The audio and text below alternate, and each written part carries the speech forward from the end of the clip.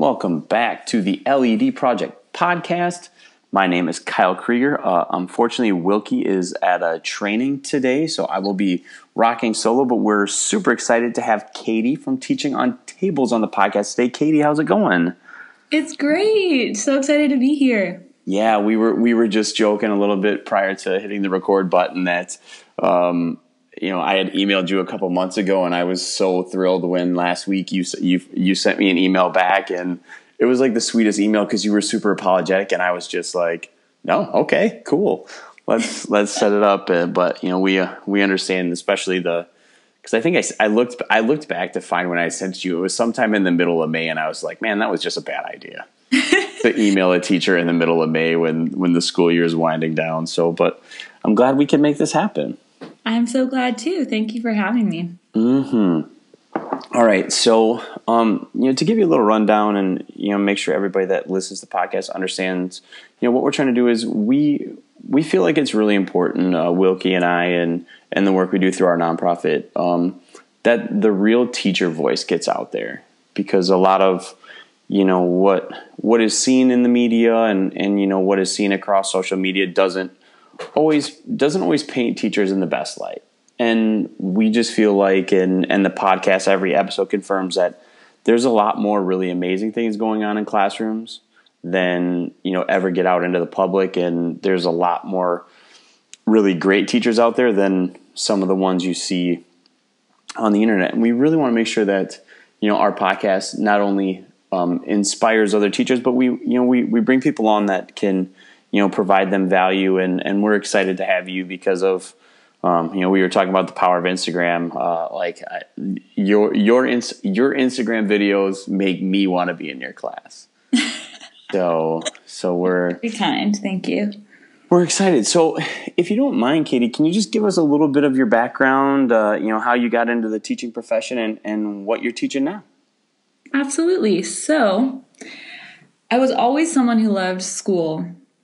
I had some amazing teachers throughout my education experience. I don't think I always knew what I wanted to do, but I do remember a few moments when I felt strongly drawn to teaching.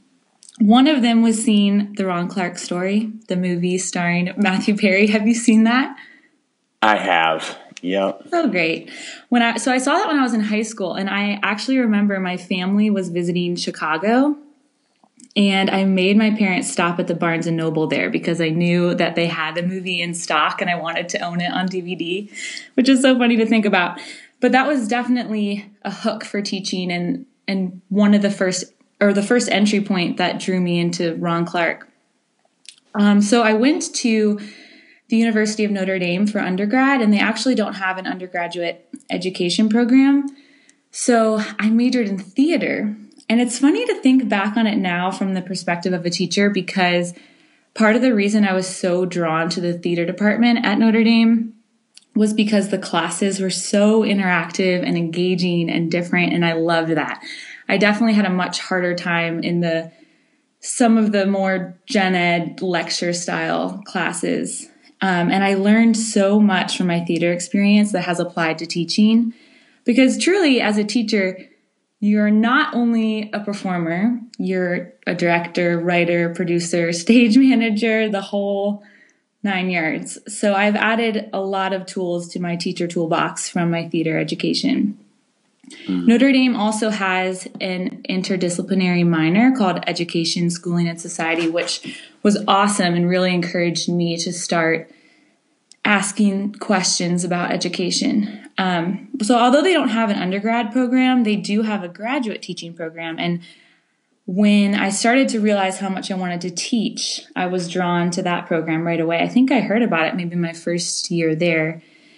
So it's called ACE Teaching Fellows, and it's a 2-year dual teacher certification and master's program where you take classes at Notre Dame during the summer and teach summer school your first summer, and then you take online classes during the year while you teach.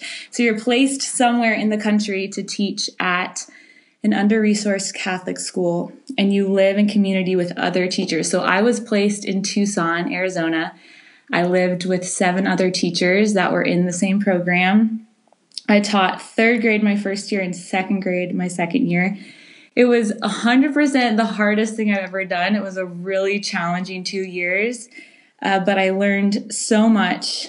And from there, after I finished the program, I had always had the itch to experience what it was like to live in a city. And so I ended up coming to DC where I am now, and I teach fifth grade, which I love. I think fifth grade is an awesome year, and that's where I am today. Wow. I mean, I just want to ask like 400 questions about what it's like to go to school at Notre Dame. I mean, that's like one of the most iconic universities in the country. And, you know, it's, as a big sports guy, that's one of like the iconic like bucket list sports things you got to do is to go to a game in South Bend. That must have been quite the experience to be there. But so were the other teachers you taught with in Tucson, were they Notre Dame students as well?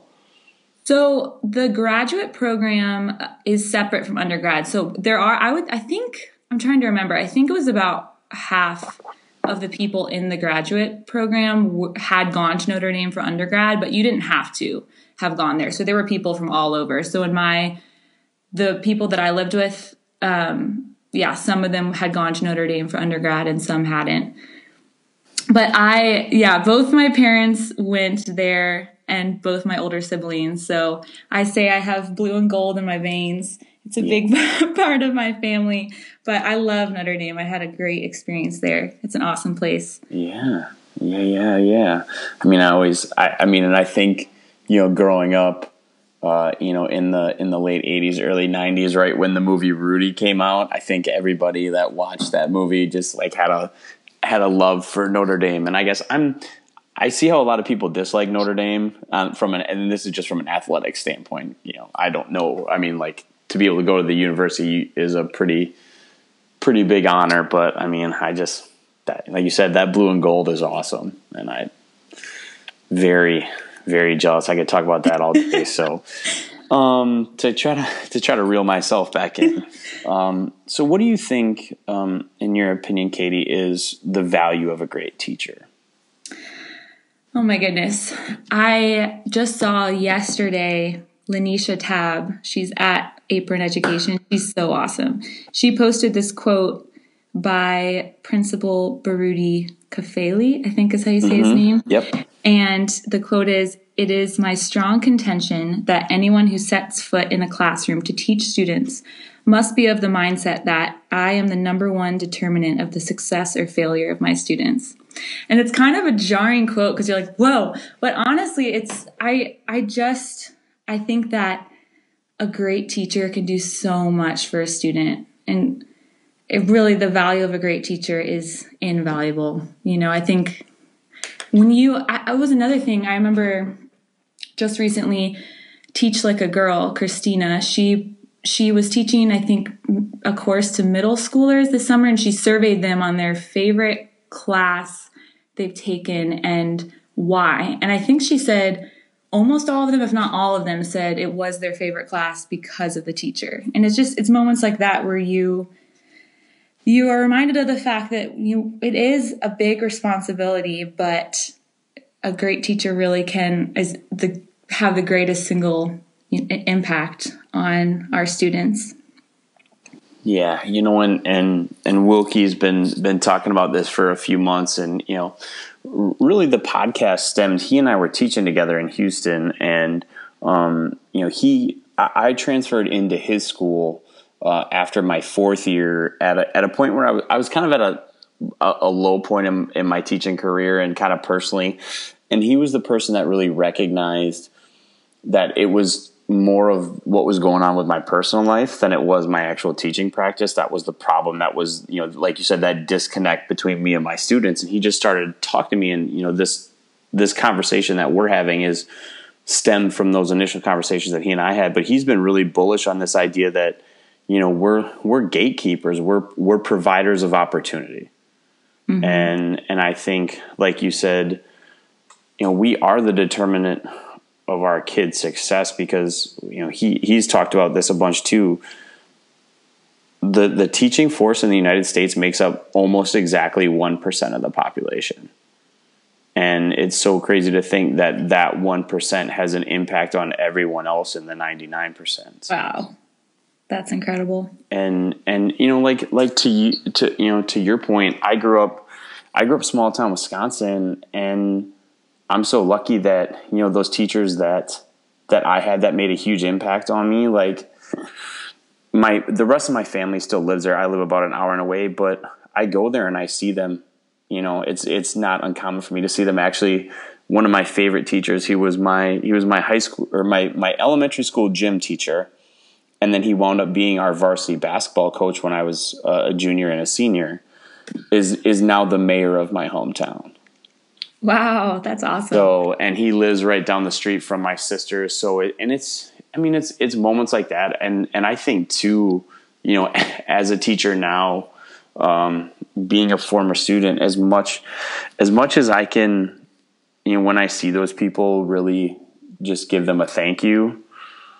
I think that's super important. I think that's what I love about that is having been a student and now being a teacher, it really, to kind of round out what the point I was making, it really helps me to understand how valuable those teachers were that, 25 and 30 years after I met these people, they're still having an impact on my life. I think it's awesome. Yeah, you definitely realize as a teacher that you didn't thank your own teachers nearly enough. I always am thinking, oh gosh, I need to reach out to them more often because they did so much for me. Yeah, and I think having taught 6th through 8th grade boys, I think I have a much greater appreciation for my 6th through 8th grade teachers, knowing what that age group boys were and all the trouble we got into. I was like, man, makes me appreciate that. So, all right. So if you could say, I'm trying to think the way we were phrasing it, but what is the one thing that you think every kid should be taught in the classroom? This is so tough. I was thinking about this a lot. I think all students should be taught how to really communicate with others, especially how to listen. I think listening is the first step towards empathy, which leads to respect and understanding, all of which are so important now in this day and age. And part of learning how to really communicate and engage with others is learning how to use your own voice, developing the voice that you have and learning the importance of using it for good. I think I tell my kids that now, that I want you to learn from 5th grade how to greet someone, how to have a conversation with them, how to learn from someone else's point of view, how to speak up and share your point of view. I think all of those skills are so important, so much more important than some of the other facts and information they're going to learn, and will help them engage with the world and our community and be successful later on. Yeah, I think, the listening piece, is so important in a world that we live in that gets it seems like it gets louder and louder every day. But the follow-up that I want to ask you is, you're talking about, helping students develop their own voice, but what's the importance of, you as the teacher developing your own voice? Because I know there have been times in my career that whether, I was naive or things like that I stayed quieter than I probably should have, whether I, just was like, I'm going to be humble or I'm not going to try to rock the boat. There are things that I look back on my career that I wish I would have been more vocal about, and I would have, and not just with my kids, but, in terms of the way the schools are run and things like that. So if you're going to, really show your kids the importance of developing their voice, how do you go about developing your own?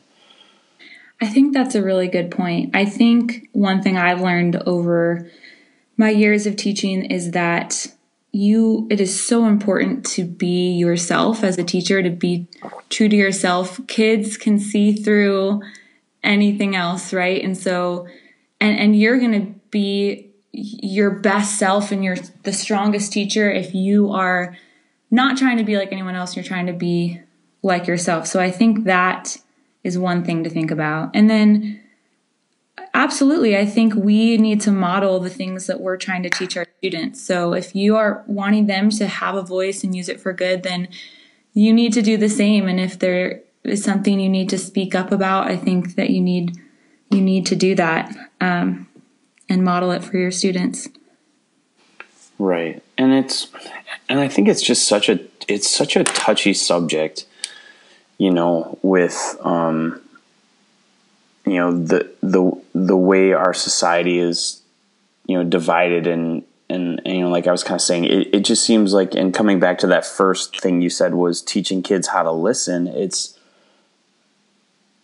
just such a hard situation. And I think as teachers, we're in a tough spot because it doesn't seem like a lot of the world is trying to tell these kids that they need to listen. It seems like it's trying to tell us that we need to talk. And how do you model the listening process? I think that's something I'm interested for sure, because I know as a 34-year-old adult, it's still something I struggle with, is to really be an active listener and be engaged with the people I'm around. So how do you model that with your kids? I think we work on how, this is actually Adam DeVico, who's awesome, was a teacher at the Ron Clark Academy, and he's now a principal in North Carolina. And he focuses a lot on these communication skills. He uses this special acronym. You should look it up. But part of engaging in a good conversation is asking questions in return. And so we talk about, in order to ask good follow-up questions, you have to really be listening to what that person is saying. And so, how we model it explicitly, and we practice that exact process of me pulling a student up and having a conversation in front of the class, and I can model it for them, see how I'm listening to what they're saying, and then asking a question back in return, and have the kids practice it. I think some of those skills need to be explicitly practiced in the classroom, because it takes practice to learn how to do that well. But yeah, I would say modeling it in that way is one of the ways that we practice listening and actively being a part of a conversation. Yeah. We have a friend. His name is Chad Littlefield. He runs a company that's called We and Me, and they have a bunch of different things, both for like the business world and for schools, that practice like active listening skills. So one of the things they have, they're called We Connect cards. So it's 60 cards that all have a different question on them. And he modeled this in a training we were in New Mexico one day. Everybody picked up a card, and you had to ask the person you were partnered with the question, and you had to listen without asking a follow-up question. Like, you couldn't interrupt, you couldn't interject, and you had to practice that skill of just listening without like rebuttaling. And I think that's, for me, on the listening phase, and I love what you say that you make it explicit, is because I think when I listen to someone, as soon as they say something that makes me think I can interject into the conversation, I want to interject. Mm-hmm. Rather than, like you said, letting the person finish their thought and, gathering and asking the questions in return. But I think that asking questions in return part, especially explicitly in the classroom, I think that's super important.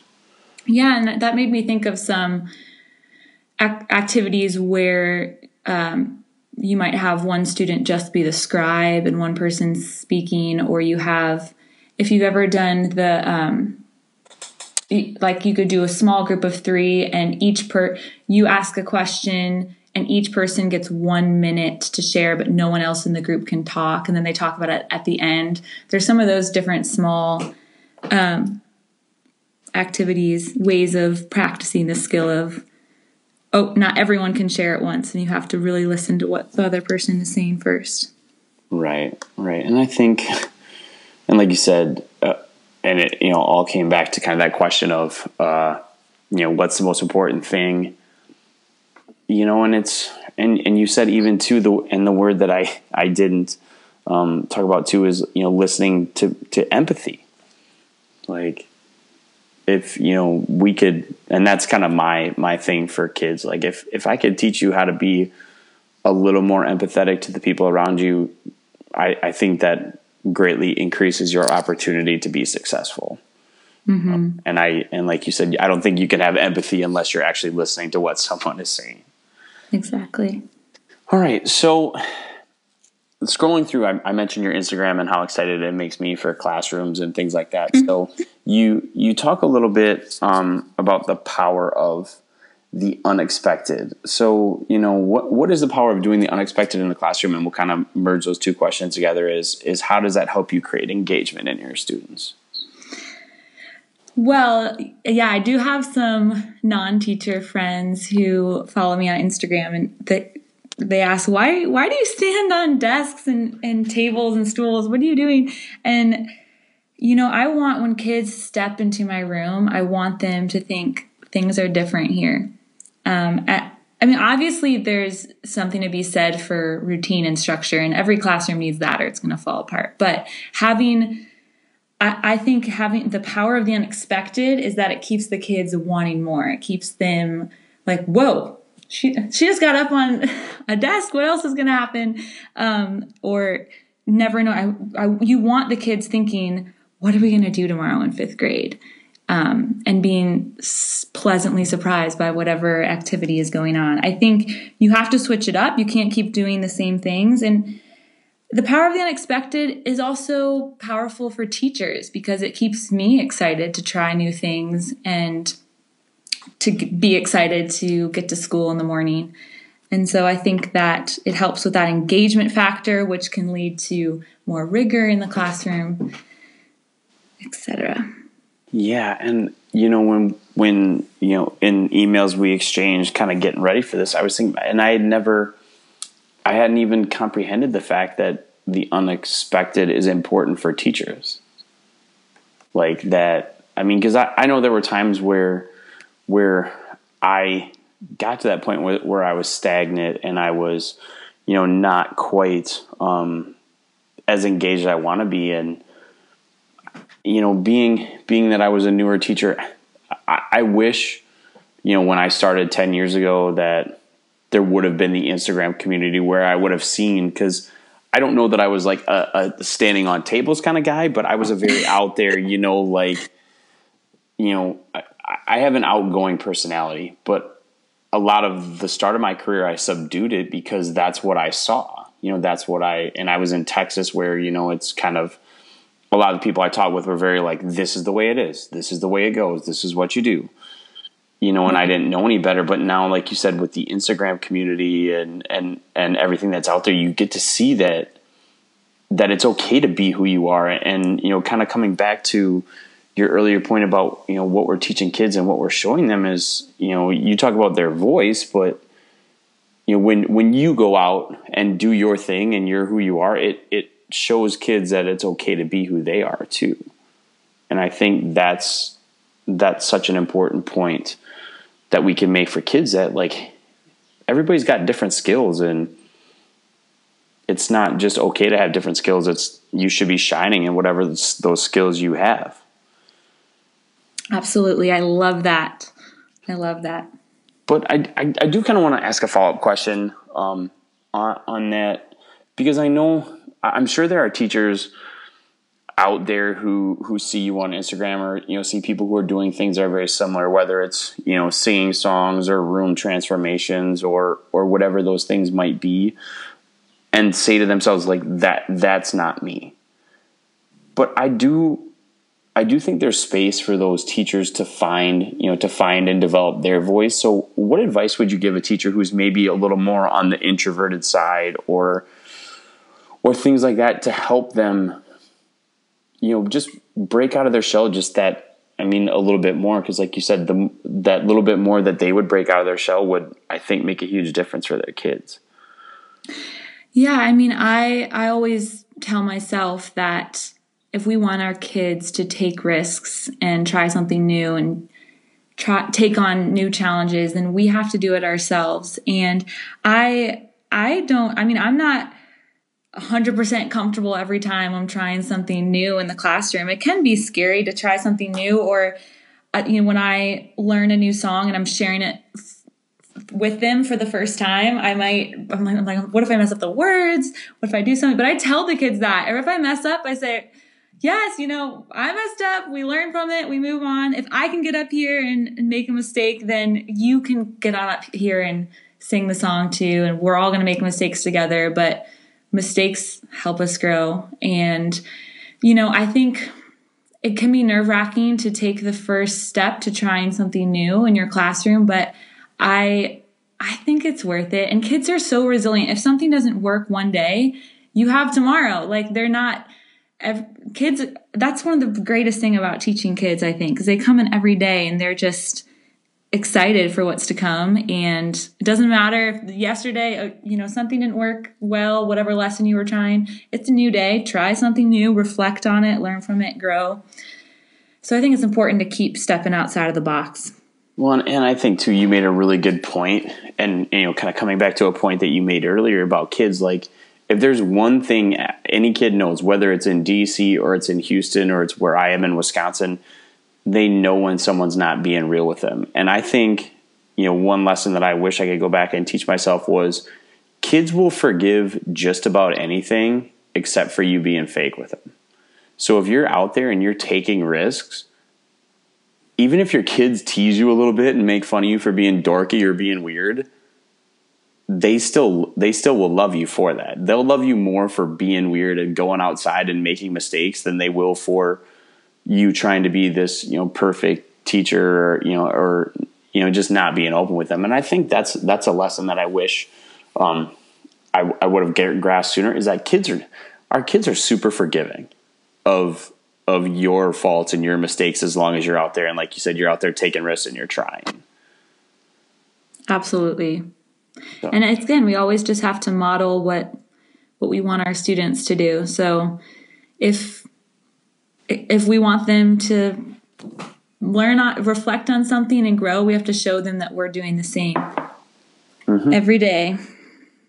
Yeah. So coming back to, your theater background and all that stuff, we talked too a little bit about the importance of arts integration within the classroom. Mm-hmm. So could you kind of elaborate on that and maybe give some examples of how you're integrating the arts into your fifth grade classroom? Yes, I love talking about arts integration. I'm so passionate about it. I think first it's helpful if you're unfamiliar exactly with what arts integration is. I love the definition that the Kennedy Center uses, the Kennedy Center in DC. They say arts integration is an approach to teaching in which students construct and demonstrate understanding through an art form. Students engage in a creative process which connects an art form and another subject area and meets evolving objectives in both. So I think it's helpful to reflect on what arts integration exactly is. I think it is so important in our classes to integrate the arts for so many reasons. When we talk about empathy, I think the arts have a way of connecting us with the human experience in a way that not many things can, and teach us to have empathy.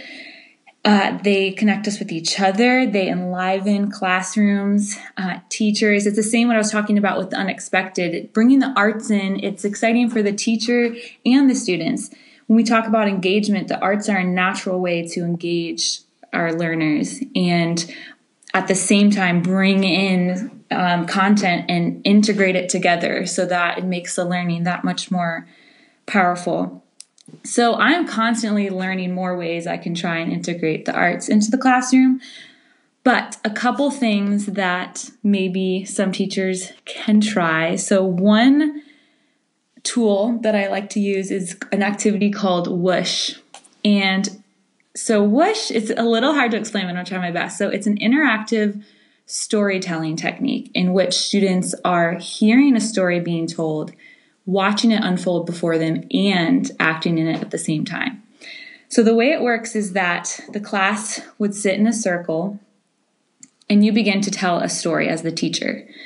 As you come across characters, it could be animals or major, like even inanimate objects in the story, you can choose, but you tap on students to enter the circle and become whatever it is you are talking about. So more and more students are coming into this into the circle as characters from the story. Now, the rule is in the middle of the circle, they have to do exactly what you're describing their character or animal, whatever it is, as doing. They're not allowed to speak unless you prompt them with something that they say.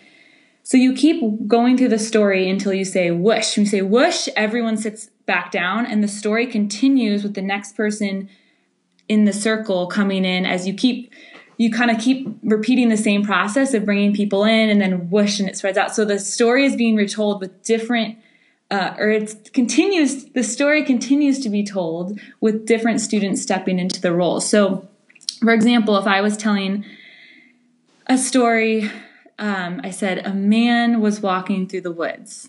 Now, this is a cool activity because it makes a difference if I say a man was walking through the woods or if I said a tall, burly man was bounding through the woods. The verbs, the adjectives you use is going to give them, they're really going to have to reflect on what that looks like. So I would tap on a student when I say man. They enter the circle and they start bounding around. And I say he had to weave this way and that because there were so many trees. So maybe I tap on a few students and they come in and they're trees and he's weaving through the trees. After some time, he came upon a rabbit.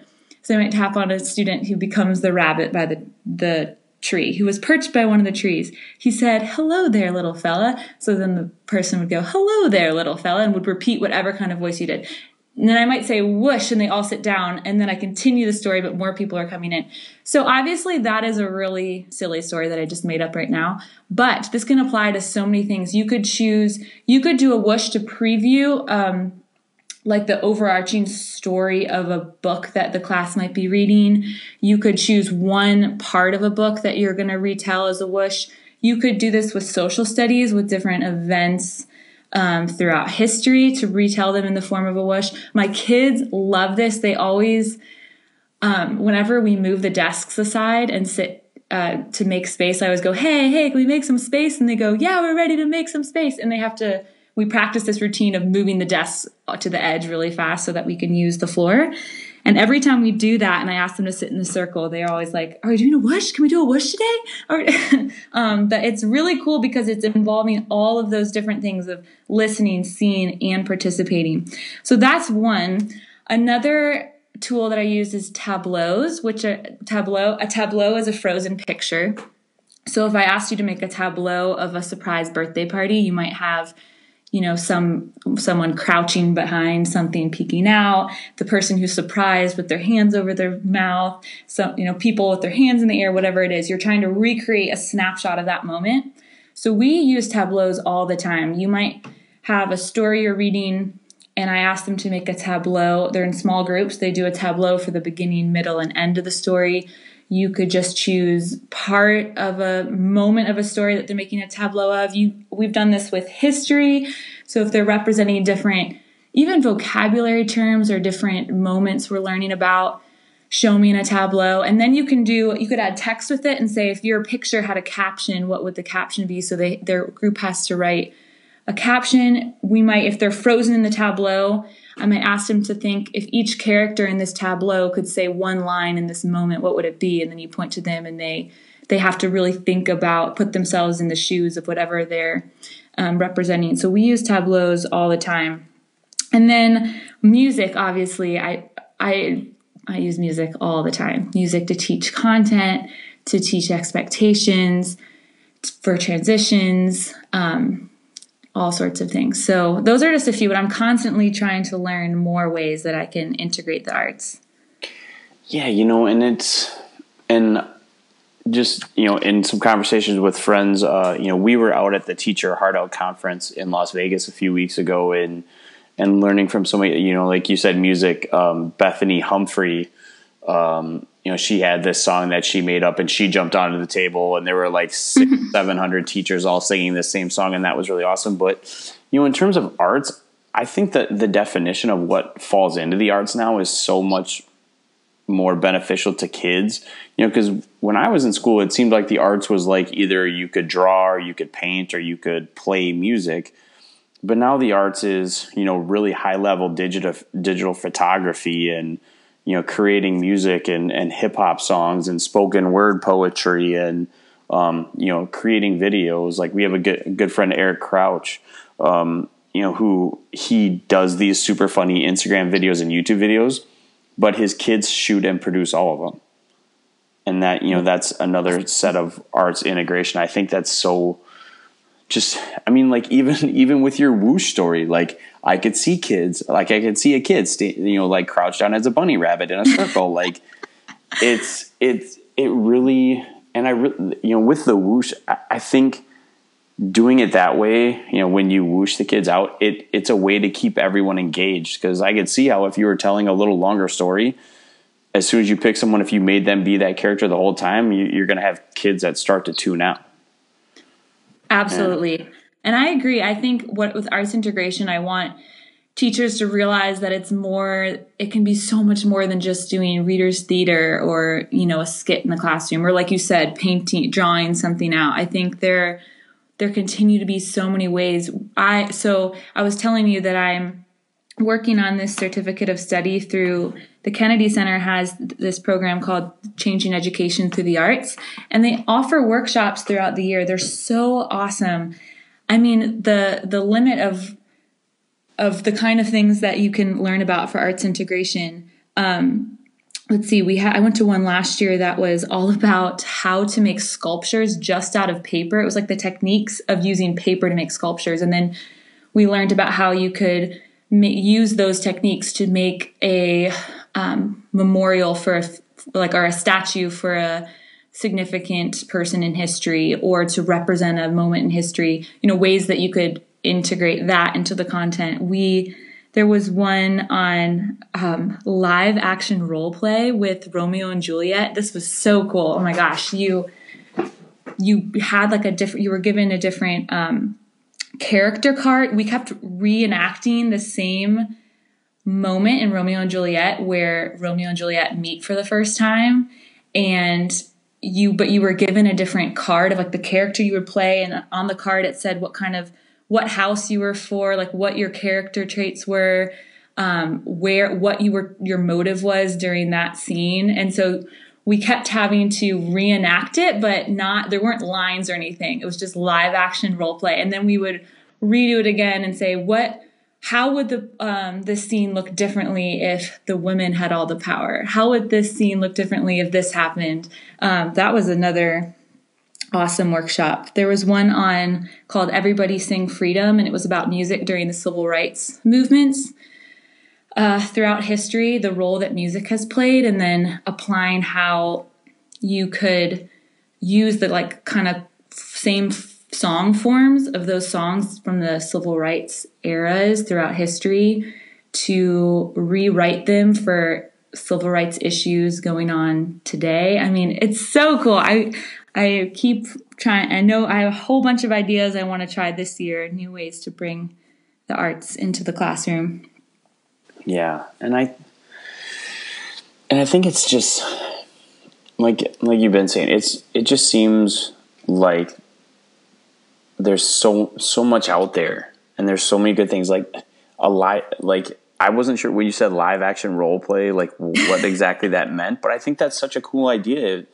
And even to, coming back to what you said about listening and empathy, it sort of almost sounds like it's kind of akin to like doing, improv with your kids, or, where you're constantly changing the parameters. But I mean, that's a good way, to teach our kids that listening skill again and empathy when you change the narrative of what it could be. And, you talked about, the civil rights movement, or, especially because social studies is my background. And let's be real about it.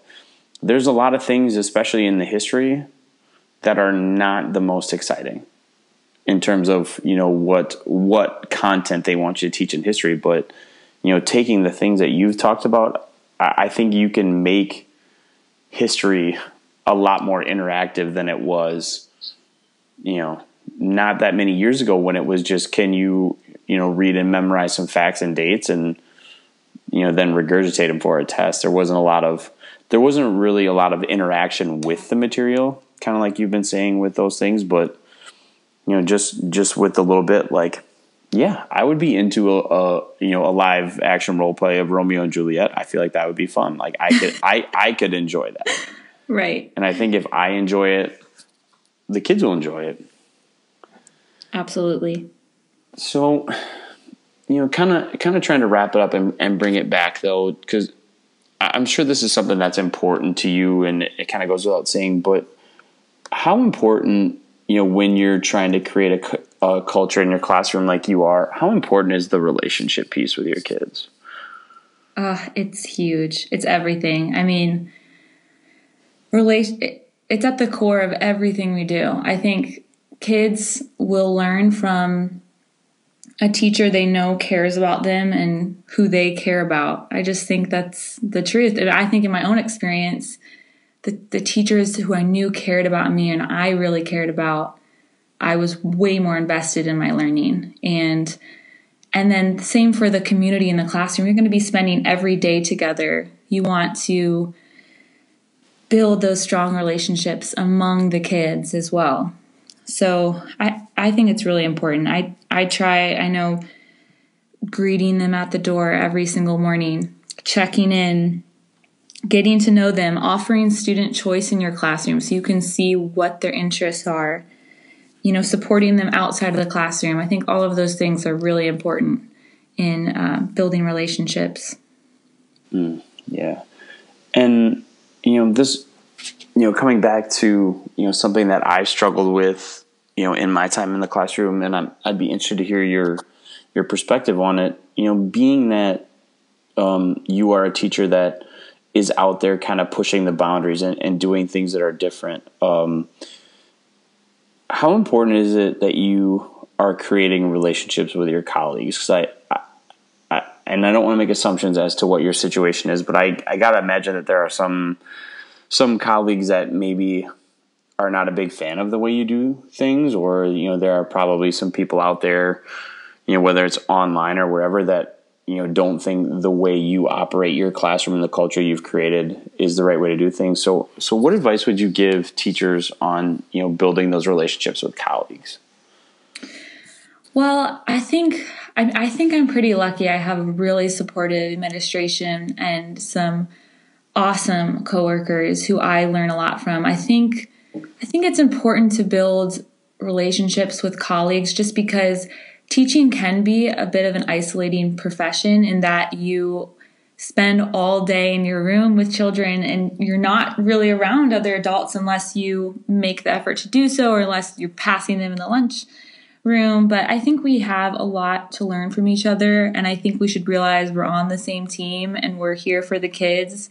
If we're here for the kids, then we should be sharing the great ideas that we have, the amazing things that are going on in our rooms, and cheering each other on, because we already have enough people tearing us down. We don't need to be tearing each other down. We need to be supporting each other. I think my advice to someone who is having a hard time with their colleagues would just be, keep doing you, keep doing the best you can, and just remember that we're all human and teaching can be hard and we've all been there. And so I'm sure we see that sometimes in our colleagues and in ourselves who are, it can be a tough profession. So try your best to be, forgiving, and just remember that we're here for the kids and try to cheer each other on. Yeah, I think that's solid, good advice. So as we, have these kind of few wrap-up questions, some of them are, teaching-based, but they don't all have to be, so you can answer them however you see fit. What is the best advice you've been given, and who is that person that gave it to you? I was thinking about this for a long time, and something that I kept coming back to was not advice that was given to me specifically, but it is a quote by Mother Teresa that I have in my classroom, and she says, "Let no one ever come to you without leaving better and happier. Be the living expression of God's kindness. Kindness in your face, kindness in your eyes, kindness in your smile." And I definitely do not always live up to this myself, but I try. I just keep thinking our time on earth is so precious, and we should focus on lifting each other up and and showing kindness in all we do. So that's something that I strive to do every day. Yeah.